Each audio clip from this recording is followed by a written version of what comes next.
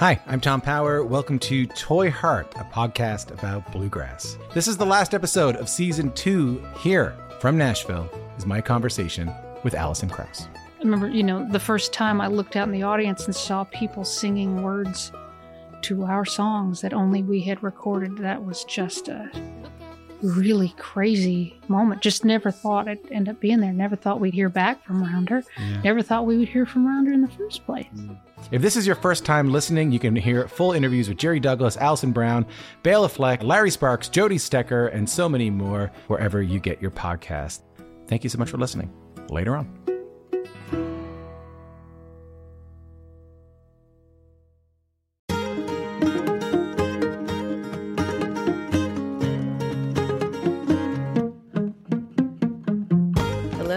Welcome to Basic Folk. This is a podcast where we have honest conversations with folk musicians. I'm your host, Cindy Howes, and I am recording this in the past.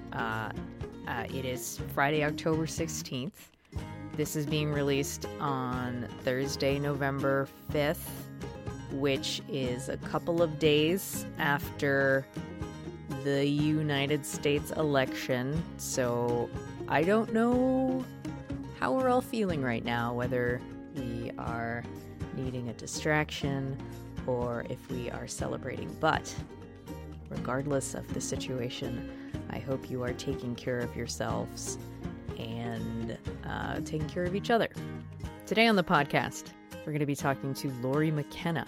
She is on Basic Folk, talking about her new album, The Balladeer. Lori's been a huge part of the New England folk circuit for over 2 decades, and for the last 10 or so years has been a much in-demand songwriter in Nashville thanks to Faith Hill, Tim McGraw, and Mary Gauthier. Lori grew up and still lives in Stoughton, Massachusetts, and if you're keeping track at home, that is where the IKEA is. And she talks about her complicated relationship with her hometown and discovering how her home life is the secret ingredient to her incredible writing.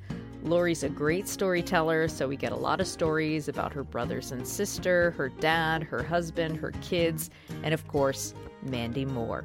Lori talks about developing her confidence in songwriting. She didn't leave the house actually with her music until she was in her late 20s, even though she'd been writing since she was a young teen. She talks about the first song she ever wrote and played for her brother, actually, about a rodeo. It was the late 70s. She had never experienced a rodeo, never been exposed to rodeos, still has no idea where that came from, and I did the math to even make sure she couldn't have absorbed it from any Garth Brooks rodeo songs, which I think there's at least 10. From there, Lori just wrote to express herself, and the new album is filled with personal songs as well as one character song, which happens to be the title track. Lori McKenna gives us insights into her process, how this new record was made. And a personal note, Lori McKenna is a songwriting giant who has been hugely important and historical in my life, so it was an absolute honor to have her on the podcast. We're going to take a listen to one of the songs from Lori's new album, The Balladeer, and in fact, it is the title track, that character song that we were talking about. So let's check this out, and then we'll get to our conversation with the incredible Lori McKenna on Basic Folk. The balladeer waits in the wings, tugging on her dress, tuning her strings. All the whiskey faded, cigarette blown dreams.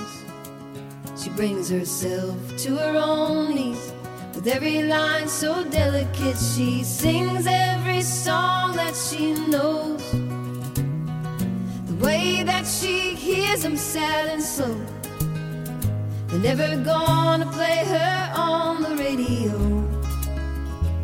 So she hangs in the darkest bars with downtrodden, bleeding hearts. A guitar man there who knew all the chords said he needed her to help him find the words. Okay, Lori McKenna. Hi. Thanks so much for being on Basic Folk. Thank you for having me. I appreciate it. Well, before we begin, I just want to thank you for when I was a freshman in college, I only listened to 2 albums, and one of them was Ani DiFranco, and the other one was Paper Wings and Halo. Oh, wow. Over and over and over and over again.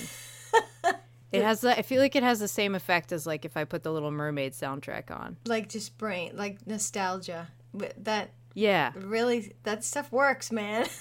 Yeah, you really kept me company during a very weird and dark time. Oh. So thank you. Well, I'm glad that I kept you company, but I'm sorry that you had a weird and dark time, but I'm glad you're through it now. Oh, yeah. Well, freshman year of college, as you may know with all of your kids, can be like pretty challenging. Yeah. Yeah. All right. You were born and raised in Stoughton, Massachusetts, which is actually 10 miles from my hometown of Walpole. Wow. And I want to say that you and I have like very different perspectives about our hometowns. I moved away from mine as soon as I could and don't ever want to live there again. But you have lived in Stoughton your entire life. What do you love about your town and what has kept you there? It's funny, my relationship with this town has, it's like a marriage. It's had its ups and downs, and it's had its points where I totally would have, signed divorce papers with the town of Stoughton, Massachusetts, if it was an easy divorce. But yeah, we've come a long way together, and I was that kid in high school that was like, I'm getting out of here, and I just never did it. And I think that mostly my reasons were family. I could walk to my dad's house. I can walk to the house that my husband grew up in, and his family doesn't live there anymore, but my dad's still in his house. And my brother Richie lives on the road that we grew up on. He bought a house on that same street. So I have family surrounding me everywhere. But by the time I was probably confident enough to move out of this town, and like just take off and go, like I would have gone to Nashville, say, is I had kids in school. I always had kids in the school system somewhere. Yeah. And I didn't want to pull them out. But now I've really, there's a lot of great people that live here. I have some just dear friends that live right around the corner from me at any direction. So I've really come to appreciate Stoughton and all of its good and bad, and all of its changes. And as Mark Corelli will tell you, I've gotten a lot of songs out of this town, so I probably owe it. I probably owe Stoughton, Mass more than it owes me at this point. Your family was all musical growing up, so what was the scene like at your house when it came to playing music? Yeah, so I'm the youngest in my family, and everybody played at least, piano. My brother Richie played guitar, so I sort of followed along with him. My other siblings all were pretty much piano-based. I wish I learned piano younger, but I didn't. I just took to the guitar, but it was just always music playing in the house. And we have a really tight family, and we were really tight when we were kids. And we've stayed really tight as adults, and it was just part of the family. Can you talk about the family piano? Yeah, the family piano is a console piano that's still at my dad's house. But the strange thing about my family is, well, I guess it's not that strange, but we all, there's 6 of us. I have 5 siblings, and we all have at least one piano in our house. You have 2 in this, actually 3. Well, that I can see behind you. There's a keyboard here and a little piano that's a baby piano. It only it's from like the 30s, but it was made for kids. And and I have a piano upstairs. We have a piano in Nashville. My kids have a piano in Nashville. Like every time somebody moved in my family, they're like, "How can I find a cheap or free piano?" But we all have pianos. Like it was a big part of. It had to have been a big part of our childhood for us all to really need a piano in our houses when we became adults. Can you speak to like the connection to that instrument? I think it's just because you can just sit down. You can just sit down at it and take a seat. You don't have to play it, right? But it's just always right there. I think the fact that the piano is so big, and the one that you're looking at is obviously in my writing room, but the one that upstairs we have a a U3 upstairs, a Yamaha that is right at the end of the dining table. You know what I mean? It's just right there at any given moment. You can just sit and pluck away at it for a second and then walk away. And it's funny because my husband, who doesn't play an instrument at all, grew up next to a music teacher. And so when I dust the piano, or like one of the kids just walk by and like hit the keys, it's like one of his favorite things. And he didn't even have a piano in his house. I think it just becomes part of the family. They have spirits, you know, like guitars have spirits too, for sure. And we have guitars everywhere. We're spoiled, you know, that we get to have instruments lying around. But I think the piano just was such a big part of, I always remember coming home and my brothers playing piano. You talk about your mom quite a bit, and she passed away when you were 7, and she played the piano. Not to make this entire interview about the piano, but I was wondering, like, what happened after that for the piano, like how the instrument was treated, like, immediately after? I don't really remember that much about sort of how the dynamic of my house would have changed in those years after, like right after she passed away. But because my brother Donald and my brother Bob, those are my 2 oldest brothers, were big piano players, I'm sure it was just still filled with that. You know, my dad didn't play, but my dad walked around and sang a lot. You know, music is such a way to express your feelings, even if you're not a writer, even if you're just a music lover. It's just such a way to express yourselves. And I think that even though I don't specifically remember those times, I just remember my brothers playing when they would get home from work. And I remember when the piano tuner, Mr. Watts, would come over, it was like always a big deal, like the tuner is here. But yeah, I mean, I'm sure there was a missing of her in that instrument, you know, like that she wasn't there to play it. But my brothers really filled that void. Your mom's presence in your life and influence has been very strong for you, even though she passed away. And I read that you used to pray to your mom when you were a little kid, and you've written about her a lot. What do you do in your daily life these days to stay connected to her, and how do you work to keep your own kids connected to her?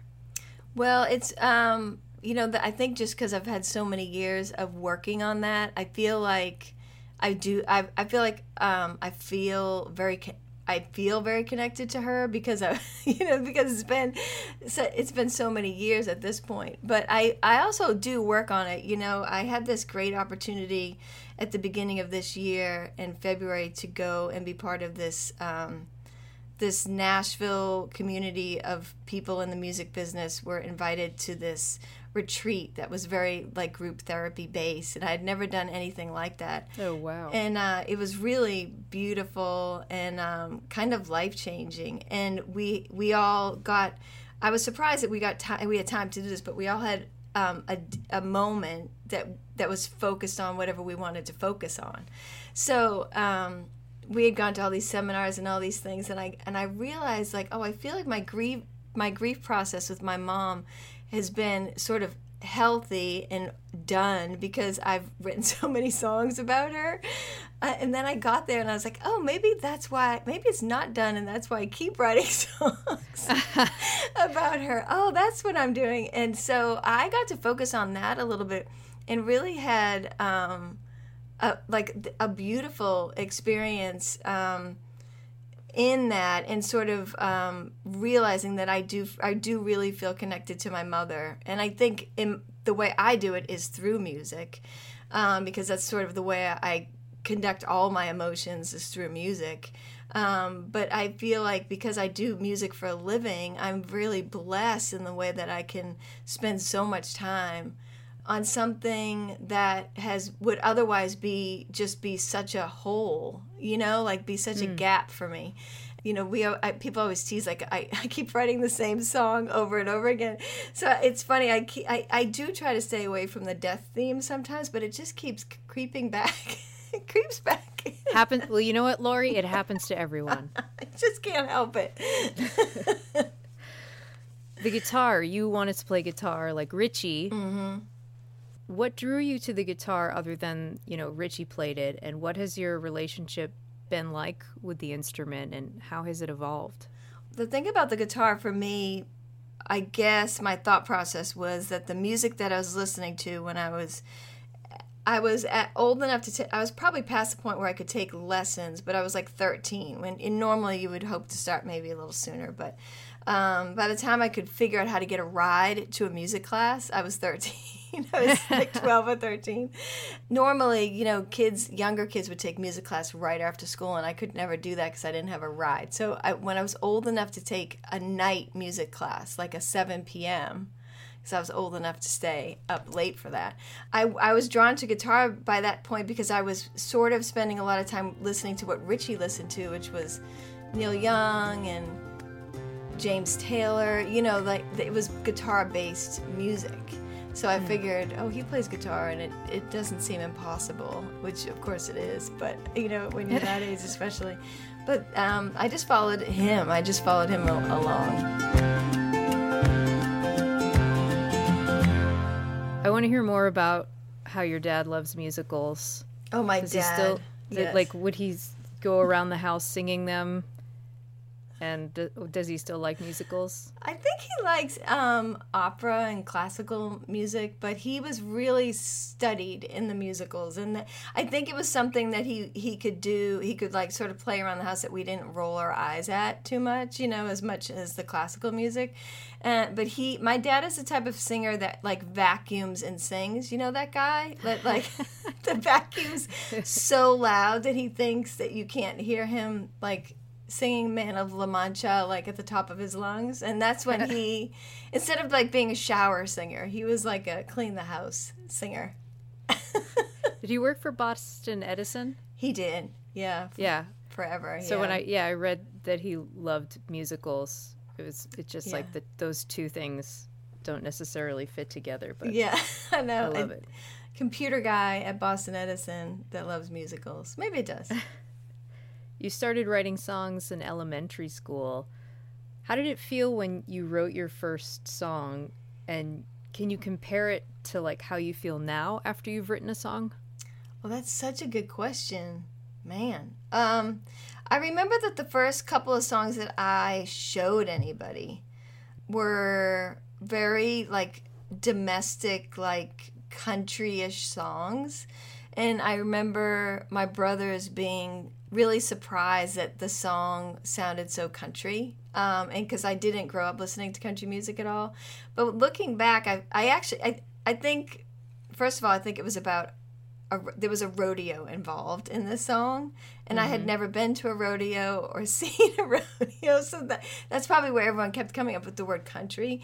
But it was also this like love triangle between a woman, a man, and the rodeo. So, and I was quite young. I was probably like 10 or 11. And so I think that they were all like, what's wrong with Laurie? There was some, listening to UMB, because my brother did, back, but I don't even know if it was that age, that we listened. But I just listened to the stuff that he was playing on his record player. And that's what I delivered. And they were like, what's wrong with this child? She's writing songs about love triangles and there's a rodeo involved. So it all makes sense now. But as far as like, well, how did I feel when I wrote that versus how do I feel now? It's probably very similar, to be honest. It's probably like, I just love songs. I just love it. You mentioned WUMB. And radio played a big part for you for being introduced to songwriters. And WUMB is UMass Boston's public radio station. When we were first talking about you coming on the podcast, it was Chris Delmhorst was there and Mark Borelli was there, and they were both talking about Chris being on the podcast, talking about her experience with Casey Kasem and taping the top 40 and then lying to Casey Kasem in a letter because she wanted to get a Journey song on tape. Anyways, so I wanted to know about like your experience listening to the radio and your connection to the radio. Yeah, I mean, it's funny. I do remember recording songs off the radio, like 100%. Remember that from high school, and taping songs. And was it from WUMB? No, I think by then it would have been in those days it would have been probably whatever, not pop, but whatever, like the singer songwriter. I cannot remember even, but or maybe the top, pop radio back then. I don't even know, but that story, first of all, the idea of Chris Delmhorst actually lying to someone is beyond my comprehension, because she's like the sweetest, kindest person.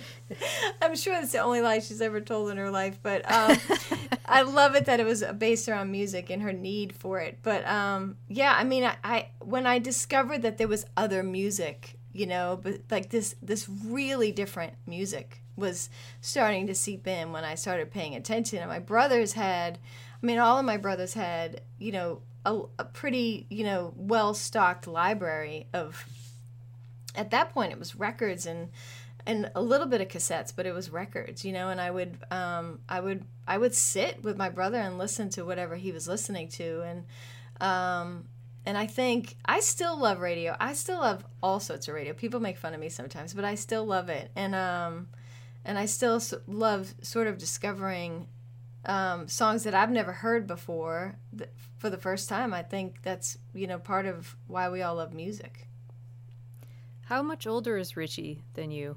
He's 10 years older than me.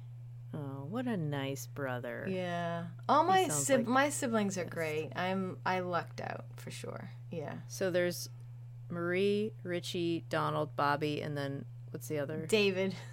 David's the one I didn't know. Yeah, he's the one that like always misses the pictures when we're at like the wedding and we do the group picture. We can't ever find David. He's like the snuffleupagus of the group. That's funny. You met your husband Gene in the 3rd grade and you married him when you were 19. Mm. I don't know if you remember meeting him, but what do you remember about knowing that he was like the person that you wanted to marry at such a young age, making that decision? Well, I think I actually do remember meeting him early on. And the reason I think I remember in like 3rd grade walking down the hallway is it was a moment when it was just the two of us in the hallway and we were walking across from each other. And for some reason, I don't have a great memory. And for some reason, I remember that. And I remember thinking, oh, there's that kid that always like sticks up for the kids that are getting bullied. Because Gene was like always like the bigger kid. He's not very tall, but when he was little, he's stocky, And he had the reddest, curly red hair, freckles, I think glasses. His name's Eugene. I mean, and there I am, like, walking down the hall across from him, thinking, oh, there's that really nice kid. And we really didn't hang out until we were in high school, even though we lived right around the corner from each other. We knew each other, but we didn't hang out until high school. And I don't know, I just don't really remember much about life before Gene was in it, to be honest. Mm. I also don't remember life before I had kids.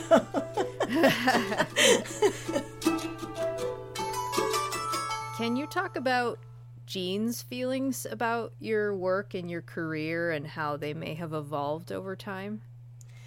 Gene has been really good in the way that he is not an editor of what I do, and I think there was so many years.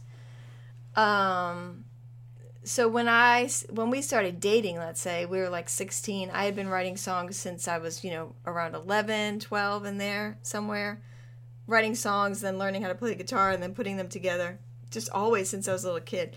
So he knew that was something I did all those years before I left the house with music, but it was never like something that I, said, someday I'm going to be a songwriter, or someday I'm going to make a record and be an artist. So when we got married, that wasn't like a discussion at all.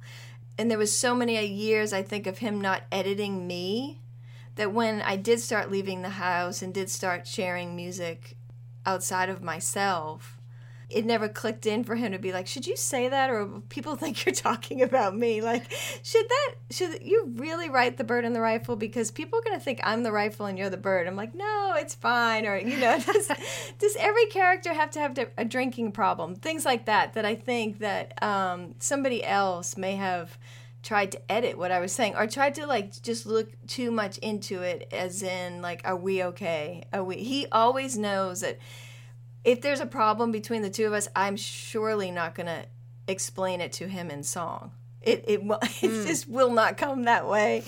It will be presented in a different manner. So when I write songs, even if they're really sad or they seem, even if there is a personal part to it, he knows it isn't truly just me and him, you know. And so he's been great as far as that piece, which is huge for me because the songwriting is my favorite part of all this. Everything else that has come along the way, he's either been a trooper about when it came to like me traveling a lot or being gone, or he's been my greatest cheerleader about being like, yeah, you should try that, you know. And not to say that I don't get out of balance sometimes and he gets mad at me about being out of balance, but I mean, I think that's unavoidable, you know. He's pretty much been a really good, he's enjoyed the process, I think. On confidence and self-worth, when it came to songwriting, you've said, I battled with confidence issues. I didn't know I was worthy of doing it outside my house for the most part. I've been so lucky that the music sort of pulled me. When you started performing out in your late 20s, you started doing open mics, you had 3 kids at the time. Where did you feel the most confident and worthy, and how have you seen your confidence for and worth as a songwriter grow? My confidence issues have really formed a lot of what I've done when, and I think that sometimes probably early on when I would say, oh no, I can't do that, it would be like, oh, I can't do that because I have little kids and it's too hard for me to do that. Which is true, and that works on paper, but there was probably a lot of like, I don't know if I'm capable of doing that involved in that. So I did always take a step forward. Like I always did sort of stick my neck out, I felt like, confidence-wise, and push myself into doing things. And I did have people along the way that would push me, which was great. But I also always had this backup of saying, oh, I can't really do that because I don't have time to do it because I'm raising this family, which of course was always the number one goal anyway. But they kind of went hand in hand.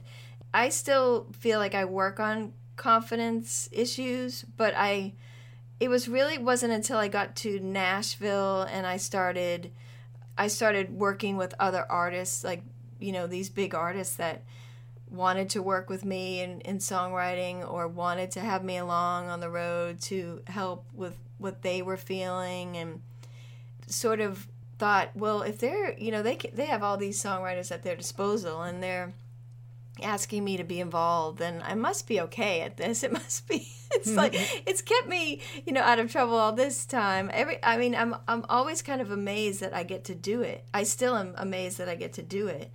But I think my confidence has grown. Bottom line is my confidence has grown, but it's still something that I have to talk to myself about.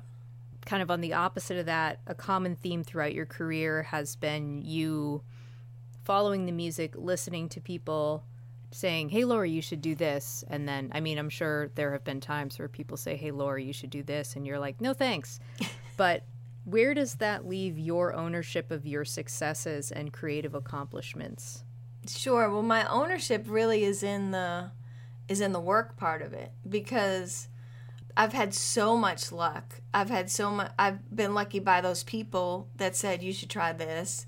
And those, you know, and like even living near Passim, for example, you know, and having a community like the Boston community. And I've been so lucky just from the get-go and all that, but then luckier with like Faith Hill hearing my record and wanting to cut some songs and things like that. That luck has always followed me, but the luck only will work for so long, and at some point you have to do the work. I feel like I've always done the work. My ownership has been in, I've always done the work, and I've always tried to get better at it, and that might be where the confidence pushes back a little bit, whereas like I know I know that I may not be as good as the other person in the room, but I can work my hardest at being as good as I can be. And I've just always, because I love the work, I've always done, I think I just try to do a lot of work behind it, try to grow and try to be a student of the craft and follow the craft. What do they call that? You've got spirit. I've got spirit.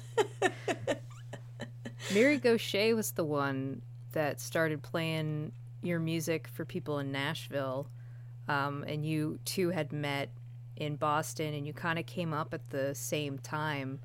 But she was the one that kind of started planting your music in Nashville, and then Faith Hill got her hands on it, and then your life really changed.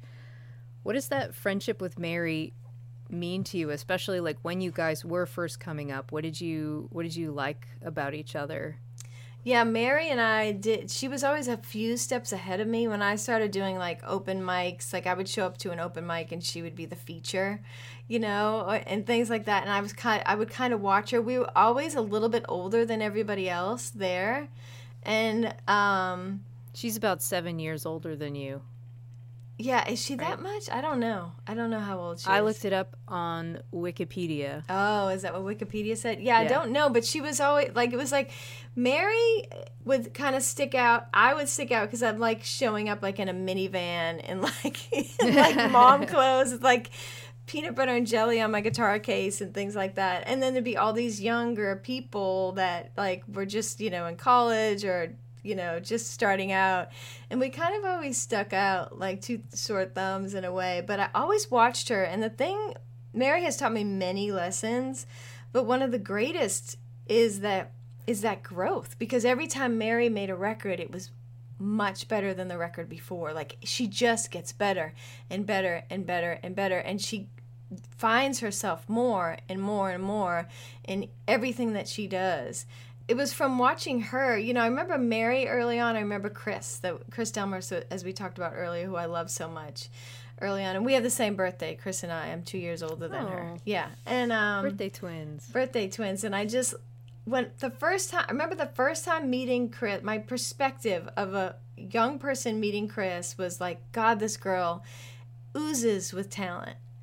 And then when I met Mary, it was like, wow, this woman's amazing, and she's working her butt off to figure this thing out that she wants to do. My brain would have always just said, you either have the talent or you don't, but Mary taught me that you don't know, talent-wise, you don't know what you have until you pull it out. Like, you have to work, and you have to just... Mary, she's my guardian angel. I literally just talked to her, texted back and forth with her a bunch yesterday. I just love Mary. And she has been such a good friend. She's the person that will call you and say, hey, man, I had a dream the other night about you, and I was just calling to check on you. And you, like, you're in the middle of something and you need a friend to call. Mary's the one that will call you. She's extraordinary. Awesome. The thing that people like about your music are the themes of family and domesticity. That's a hard word to say. It is. Domesticity. I wouldn't even try. You're so Shouldn't brave. even be a word. And your home life is the thing that grounds you, and it's kind of like the secret to your songwriting. And apparently this is something you say took a while for you to figure out. What was that process like, and how did that realization change you? I think that when I first started out, people would say, write what you know, write what you know, write what you know. And I guess for a while, I didn't know, anything. I guess in the very beginning, I didn't know that much at all. And I think because, like I talk about Gene being not an editor and not truly listening maybe to everything I say. My kids surely don't listen to everything I say. All right. But I think not having somebody on my back saying, are you sharing too much? Are you like, do you have to pull everything out? I think that, along with finding what I liked in songs, what drew me into other people's songs, when they say these kind of strange, really personal things, in your ear pops up like, what did they say? That doesn't sound like it should be in a song. That sounds like a conversation.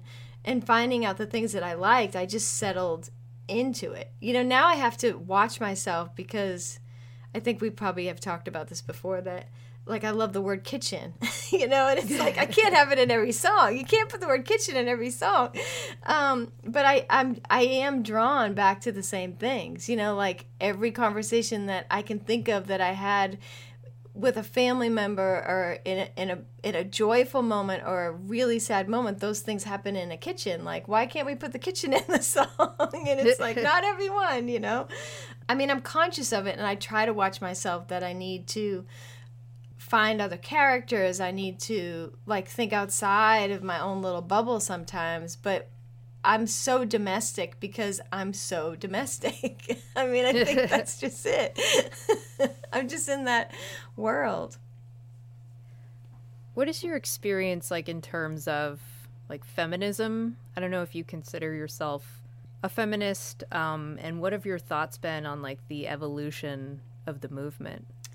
I don't know that much about the movement as far as historically, because I probably have been, again, that bubble, that I've realized this year especially, I'm in such a bubble, and probably haven't spent enough time knowing what women have gone through, or the steps they've had to take to get, for someone like me to live the life that I haven't enjoyed. And this year's been, I have 4 brothers and a sister, and I have 4 sons and a daughter. And this year has been such an awakening in just everything. Watching my girl, her name's Megan, she's a freshman in college, just, moved away to college, and experiencing. Where's she going? She's going to UNH and University of New Hampshire, and nice. So she's not too far away, and she's loving it so far. But watching her, my kids have always taught me more than I've taught them, but watching the world and what's happening to us this year with her has been much more of a learning experience for me than it would have been without sharing it with her. I always would have stayed away from the word feminist, but it's an important word, and it's like it really has to be an important part of. We have to know the stories, we have to know why things that are political cannot just be something that works for you or works for your family or you thought works for you. And she's educated me more than I have educated her. It's been amazing in a lot of ways. As far as the industry, the music industry, and women, in Nashville, the conversation is, why are there not more women played on the radio? But I'm in the songwriter community, and I write with just as many women as I do men. So it's like I always feel like I could keep a safe distance from those things in the past, before this year, of course, because music doesn't really have a gender. Feelings, described in a song, it could be written by a man. Like in a writing room, I guess what I'm trying to say is, in a writing room, it isn't like, oh, we have 2 men here and a woman. It's like we have 3 songwriters here, and I think that's kind of been my road in music, is I haven't experienced a lot of issues with women not being treated fairly in my industry. But that doesn't mean it's not happening to other people in my industry, and of course in all these other parts of industry and everyone else's bubbles. So this year has been a getting out of the bubble, trying to figure out the best way to experience other people's stories and really listen. I didn't really answer your question very well, but that's where I'm at. That's totally cool. I remember you used to come to WERS, and I would host the coffee house. Mm-hmm. The one time that I really remember, Megan was just born. She was like on your back. Probably. And now she's like in college. Now which is she's crazy. in college. Also, I want to say that did you name her Megan after Megan Twohey? Yes, she's named Megan Elizabeth after Megan Elizabeth Twohey. Yes. Oh, man. Yeah, and it's funny. It's so funny. I mean, I love Megan so much, and Megan was, was my pal. Like, she was in the front seat of my car forever, driving to shows and doing shows together, and she taught me so much about, like, being young. I got married when I was 19, so I didn't go to college. I didn't, like, have an apartment in Jamaica Plain. You know what I mean? So I would go to her apartment and be like, this is what happens? Like, you have a sofa? And, you know what I mean? Like, as I went from, like, my father's house to having, I think we had 2 kids by the time we moved out of my dad's house and moved into our house. And it was like, I experienced so much through watching Megan Twohey just as a 20-something in Boston, Oh, She's just awesome. I love her. Yeah, me too. And also, is it a coincidence that you have 4 sons and 1 daughter, and your daughter is the youngest? Did you just you're like, okay, I have a daughter now, I can stop having children? Well, actually, she's the second to youngest. So we had 3 kids. Oh, yeah. okay. This is what happened is we had because sometimes people think I have 2 husbands. Well, 2 marriages because there's a gap. We had 3 kids, and we thought we were done. And then 7 years later, we had Megan. And I didn't want her to be alone. So I was like, we have to have another kid. And so my youngest is a boy. My youngest is David because he's my 4th boy. And in my family, my brother David was the 4th boy. So that's why his name is David. He's named after my brother. But yeah, it is. But it is funny. Like when I was traveling a lot when she was little, she'd be so sick of all the boys in the house, and I would say, Megan, I have 4 brothers, and I lived, so you're gonna be okay. I feel for her. Yeah. She's done well. Yeah. She's done well. Okay, new album, Balladeer. I have some questions about a couple of these songs. Okay. Is this my favorite Lori McKenna record, or is it Paper Wings and Halo? Oh, I thought you were asking me. Yeah, that's the first question. That's the first is question. This my favorite Lori McKenna yes, record? it is. It is. Okay, great. I want to ask you about the title track, The Balladeer. It's a character song that is not you. You say, I don't know who she is, but I love her. I don't. Which you also posted on your Instagram recently, that you say that too much to people, that you love them. I know, but I'm doing it. I'm sorry. I just love people. Yeah. So this character, you don't know who she is, but you love her. What do you love about her? Like, what breaks your heart about her? How do you relate to her? What happened was this song came from the title. I saw, we've seen that, The Balladeer, we've seen it, over the years. I've seen it so many times, and I saw it somewhere, and I was like, oh, that would be a great song title. And it started really quickly. Like, I think by the second line, I knew, well, she can't be me. Because that would be too weird, and I write too much about myself anyway. But I think that the story that came out in her, I've seen in different people's stories, the whole someone falls for you just as you are, you evolve, and and then they want the old you back or something like that, or you grapple with finding joy, putting yourself out there, and then as soon as you do, something terrible happens, and you have to go back to your safe ways of being miserable. But I really love writing character songs, and I don't know if I have quite a few of them, but I have a few of them that I can think of, and I think that those people, when I see them, well, first Should of all, we name the character songs? it's sure, The Balladeer, yeah. Wreck You. Wreck You is, yes, but I didn't clearly see that person as clearly as other characters. The other one that comes to mind is Hardly Speaking a Word. Hardly Speaking a Word is such an old song, and wow, you just went right back there. That's right, Paper Wings and Halo. Well, Number Doors is a character song, and The Bird and the Rifle. And those are songs where I really did see, there's also a song I wrote with Drew Kennedy called Rosa Jericho, which is very character driven. And I just saw those, characters so clearly. And I wanted her to have an evolution. I wanted her to ultimately know that she was okay as herself. which is why she goes back to, writing sad songs and not being for everybody else. I don't know if it comes through necessarily in the song, but that's where I saw her. I saw her having this journey of like falling in love and then getting pulled in all these different directions. Like, you could do this, you could do that, you could travel the world, you could be a big star, and then ultimately her finding that she's okay just as her own beautiful balladeer self. The song When You're My Age, from reading about you, it seems as though when you write a song that you're like, okay, Tim McGraw or Little Big Town, they're going to do this song.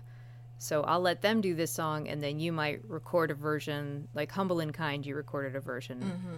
But When You're My Age, I'm surprised that this song, you didn't save this song for like a big super country star, because it's so goddamn good. Well, thank you. And you wrote it with the Love Junkies. Mm-hmm. Yeah. And I love the story of how Hillary was like, no, we're not doing this. Yeah. And then did Liz sing the first? Like, she did. Like, she started singing, "You'll outgrow your shoes, you'll outgrow your bed, you'll outgrow this house." The funny thing about that song is I had the first verse and the last verse, and there was no middle verse, and I had no chorus, and I didn't know what to do. And as I was playing, it was started on piano. I was playing it on Liz's piano, and they were across the room from me. And Liz started singing along with me, like when it gets to like riding your bike out in the street and playing in the backyard. Liz was singing, and I remember Hillary looking at her like, "Have you heard this before? Like, how are you singing?" And Liz is like, "I know what she's gonna do. Like, I know her so well. I know what she's gonna do." And then I stopped because that was all I had. And Hillary's like, "No, you just gotta finish that."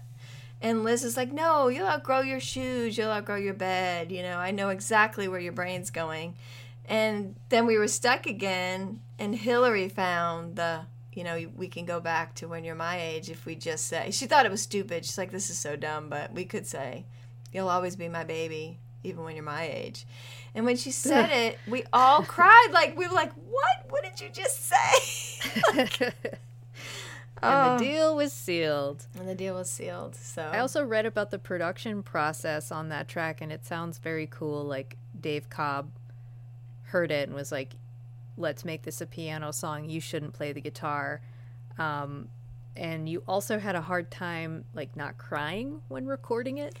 Yeah, there's a video that Becky Fluke made for that song, and you can she filmed the first go-round, and you can kind of see where I kind of lose it for a minute. But I've cried so many times singing songs, it's ridiculous. I should be over these things by now. But it's funny that I think what Dave Cobb wanted to do in recording was he didn't want me to worry about playing guitar, and he wanted to make sure that I was letting myself be as emotional as possible and just singing. Because you're not your hands aren't busy. You don't know what to do with your hands. You're just sitting there like, okay, I guess I just have to sing. And plus the piano's such an emotional instrument. But yeah, I think we went through it a few times for sure, because I would sort of lose it. And the other thing about that band is they're following me. That's why there's so much space there, because I couldn't breathe. The first couple of times getting through, and it was the deal was sealed. Yeah. But back to your original point about that song is Tim McGraw did hear that song very early on, and I think he actually cut a version of that song. But it is a 5-minute song, and I talked to Tim a few times about it, and he was such a fan of it and so supportive. But eventually, when I went in to record, I called and said, "What's the deal with When You're My Age? What are you thinking, pal?" And he was like, I just think you have to do it. And I don't know if Little Big Town heard it before I cut it, but Tim did, and we did have, some chats about that song. How do you think that writing songs has made you a better mom? Well, I think anybody that has an outlet where you are really piecing together the way you feel about something, like journaling or anything like that, I think it helps in every relationship you have. If you take time to sit down really piece together how you feel about something. I mean, like, I always kid, you know, my husband works for the gas company, and I always kid around with him and say, like, I just spent 6 hours with somebody, like, pulling apart one emotion and putting it back together. So it's like, you know, if you, you know, my husband's job, he doesn't get to sort of, you know, touch base with his emotions on a daily basis so much. And we're really lucky that we have this. And so I think it's important for anybody to take time and sort of, maybe they don't write it down, maybe they make art or something else, and there's obviously a million ways to do this. But I think those of us that get to sort of work in our emotions are blessed in that way, that we get to sort of pull them apart. I think being a mom has made me a better songwriter more than being a songwriter has made me be a better mom, perhaps. But I think it's just made me pay attention more to being a person.